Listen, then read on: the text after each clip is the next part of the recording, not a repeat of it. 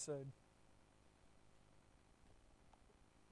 Revelation chapter 7.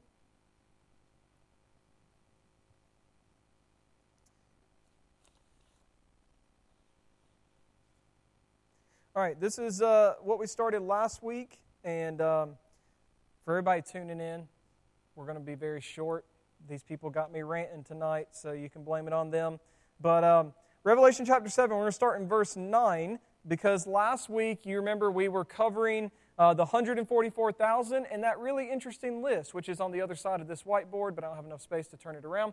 But you remember that list was really interesting, and it was talking about the different tribes and the people who were going to be sealed from each tribe. And so we were basically looking at that, discussing that, drawing all these different conclusions, and we were saying the most interesting thing that happened, if you weren't here, is that the same thing happened here that happened in Revelation chapter 5.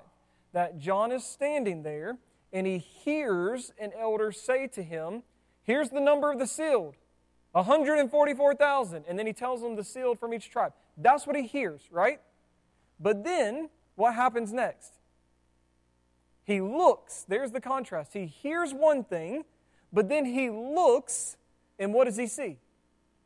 This innumerable multitude from every tribe and tongue and nation and language and people. And so it was the same thing that happened back in Revelation chapter 5, remember? He's crying, no one can open the scroll and break open its seals. And so the elder says, hey, don't worry about it, because there's this lion of the tribe of Judah. He's going to come and he's going to open it. That's what he hears. He hears about a lion, but then he turns and he looks, and what does he see? A lamb standing as though it had been slain. Now they refer to the same being, right? Both of them are referring to Jesus. He is the lion of the tribe of Judah, and he's also the Lamb of God who comes to take away the sins of the world. That's exactly what John the Baptist said about him. So the same thing is happening here, Revelation 7. He hears a number, 144,000. He looks and sees an innumerable multitude. And this is what we read, Revelation 7, 9 through 12. After this I looked, and behold, a great multitude that no one could number, from every nation, from all tribes and peoples and languages, standing before the throne and before the Lamb, clothed in white robes and palm branches in their hands, and crying out with a loud voice, salvation belongs to our God who sits on the throne and to the Lamb. And all the angels were standing around the throne and around the elders and the four living creatures, and they fell on their faces before the throne and worshiped God, saying, Amen. Blessing and glory and wisdom and thanksgiving and honor and power and might be to our God forever and ever. Amen. So this is what John sees when he looks, and he finally gets to see this multitude, and he sees this multicultural, multi-ethnic multitude that no one can number. And notice here, it is people from every nation and tribe and people and language, which, again, pause, and we can just go back to what we were talking about a second ago. It's easy for a lot of Christians to look and go, well, those Palestinians, you see what they're doing. All of them, I know where they're going when they die. And notice what the Bible says here. Actually, are there going to be people from Palestine in heaven? Amen. And to the glory of God for that. Amen? Because it shows that no one is beyond the reach of God's grace. That if they will turn from their sins, that they will repent of their sins and trust in Christ alone for salvation, they will be saved. And if you as a Christian cannot rejoice in that, you've got a heart problem. If God saving someone does not cause you to rejoice, that says more about you than it does about what God is doing in the world. And so there are people from all over in this multitude. And I want you to notice something here that gets overlooked a lot. It's that this vision, it is the fulfillment of God's promises to Abraham.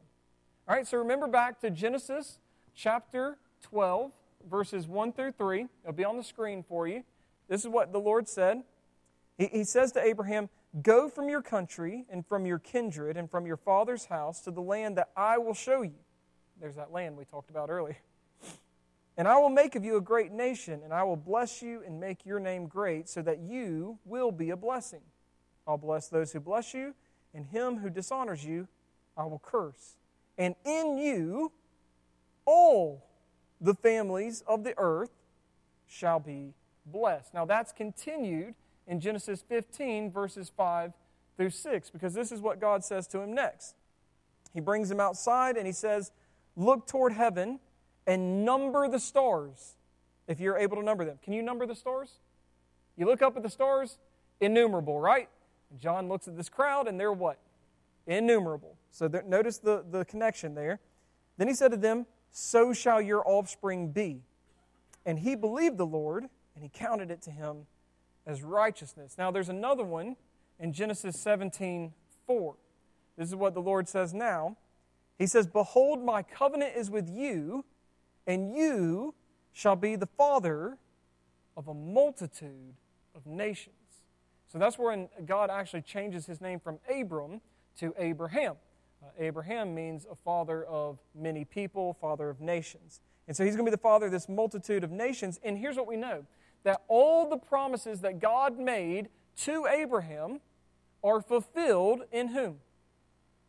In Jesus. And those promises are then extended to the children of Abraham. Galatians chapter 3, verses 6 through 8. This is what the Bible says. Just as Abraham believed God, and it was counted to him as righteousness. Know then that it is those of faith, faith in whom?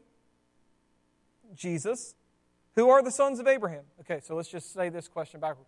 Who are the sons of Abraham? Believers, those who have faith in Jesus.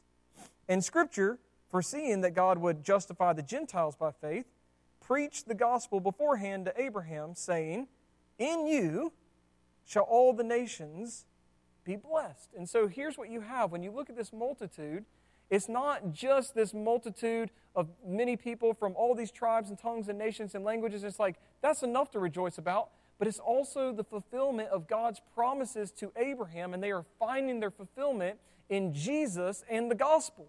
In Jesus being the one who redeems and reconciles these people to God through his sacrifice. And notice here that they are actually clothed in white, and they have palm branches. Now, here's something we've talked about before. White is a symbol of something. What is it a symbol of? Purity. Yeah, we're going to get that. That was actually our second thing. I'll go ahead and write it. It's a symbol of two things. So you have purity. What's the other one? Anybody remember? Cleanliness. Okay, I'm going to chalk that up with purity. But it is kind of different. But yeah, we'll go with that. All right, anybody else? White. Peace? Maybe? Okay. You know, it's actually ironic because the one thing I'm looking for now is we use this in the exact opposite way today. If you're going to give up today, what do? You wave what? Okay, back then it was the exact opposite. It was the color of victory. So there's a bit of irony going on there about why I'm asking you, oh, hey, what is it? And yeah, so we use it for surrender today. But back then it actually stood for victory, and so did the palm branches. Both of those are symbols of victory. And so notice that this multitude are standing here victorious, but did they win any sort of victory?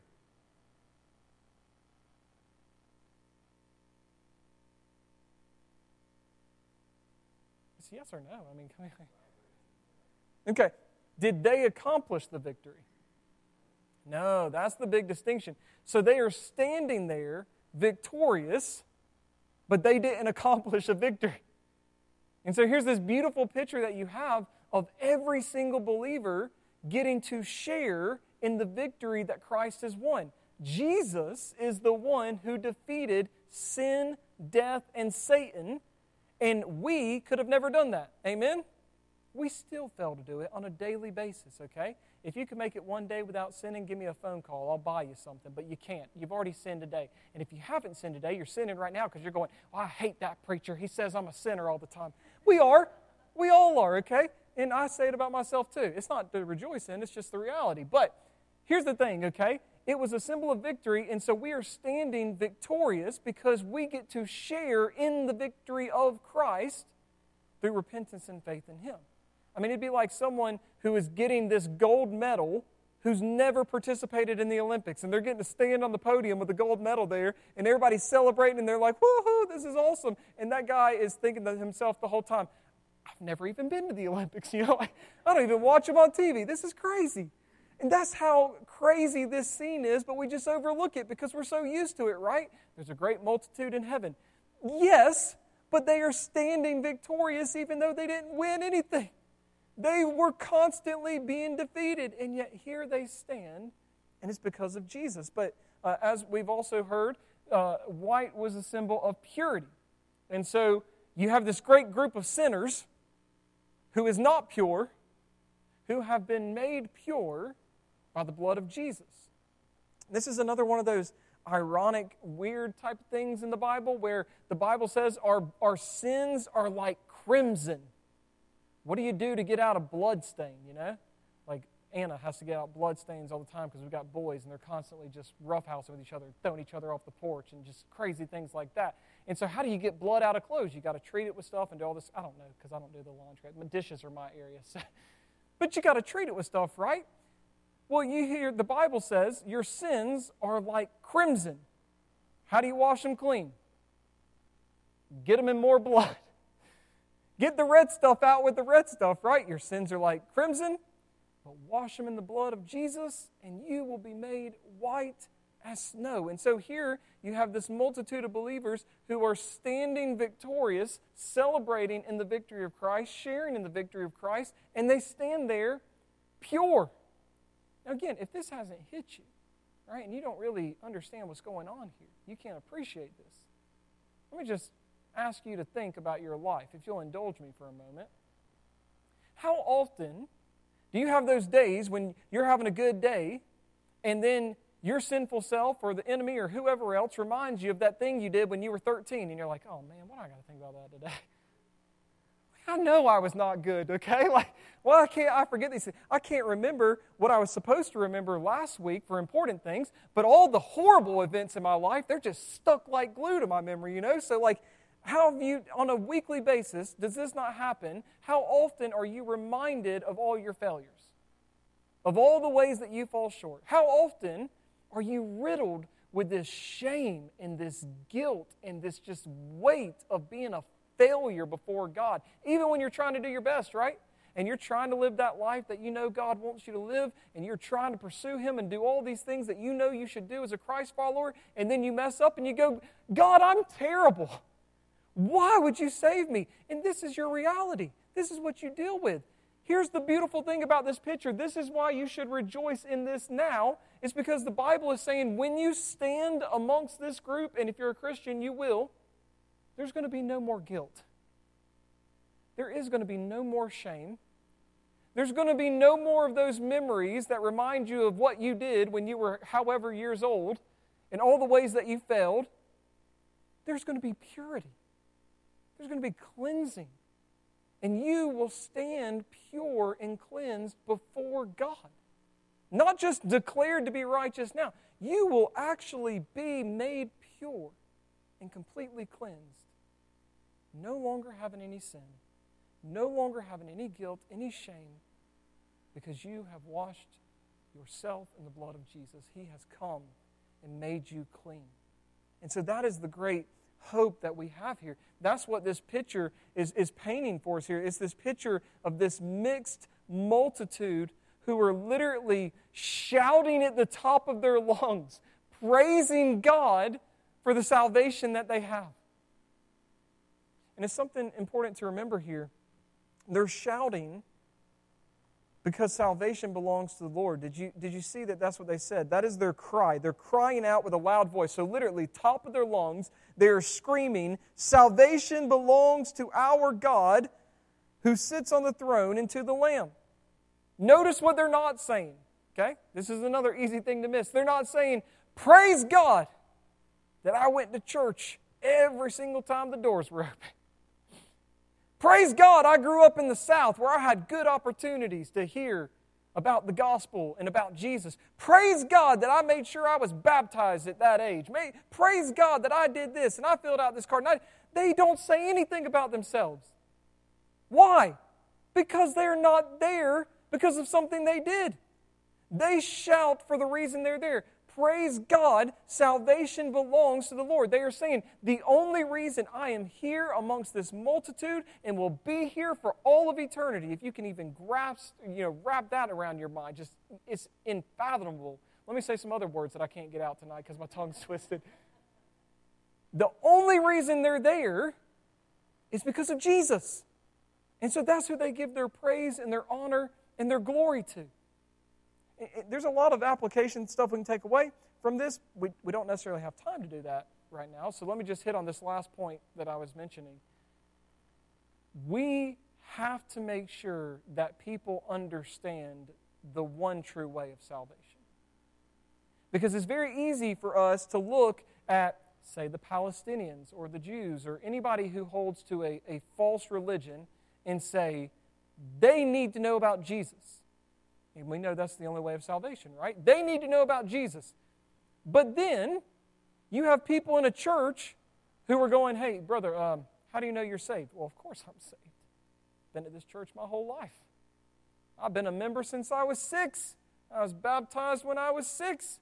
I filled out that card. I've done everything right. I've served as a deacon 3 different times at this church. I've done this. I've done that. I've done that. We say that the sinners and people of false religions, they need Jesus. But church people, you ask them how they know that they're saved, and their answer is rarely Jesus. They start looking at themselves. Well, how does that person, they need Jesus. How do I know I'm saved? Because of all the religious stuff that I do. And that's what we start basing it on. And here's the problem. If we believe that, then we're going to train other people to believe that as well. And so you're going to have people come into the church, and we're going to teach them a way of legalism that is going to wear them out and burn them out and absolutely turn them away from the gospel of Jesus Christ. When you make people think that they have to do a certain thing and act a certain way and check off a whole bunch of check boxes in order to actually be saved, what you're actually doing is turning people away from Jesus, who literally said, repent and believe. Turn from your sins and follow me. Again, I talk about this all the time. We make things a lot harder than they have to be, don't we?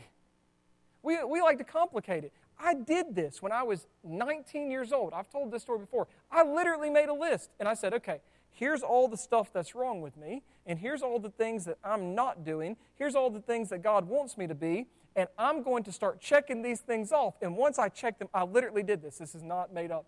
And once I check these off, then God will be pleased with me, and I'll be a good Christian. You know what I put first on that list? Anybody remember? Humility.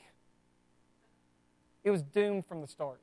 I'm just kidding. I checked that off in 5 minutes. So, I'm joking, obviously. I put humility first, and I literally said, okay, this week I'm going to work on humility, and by next week I'll be humble, and God will be pleased with me. And I never got by the first one. I couldn't even mark one off the list.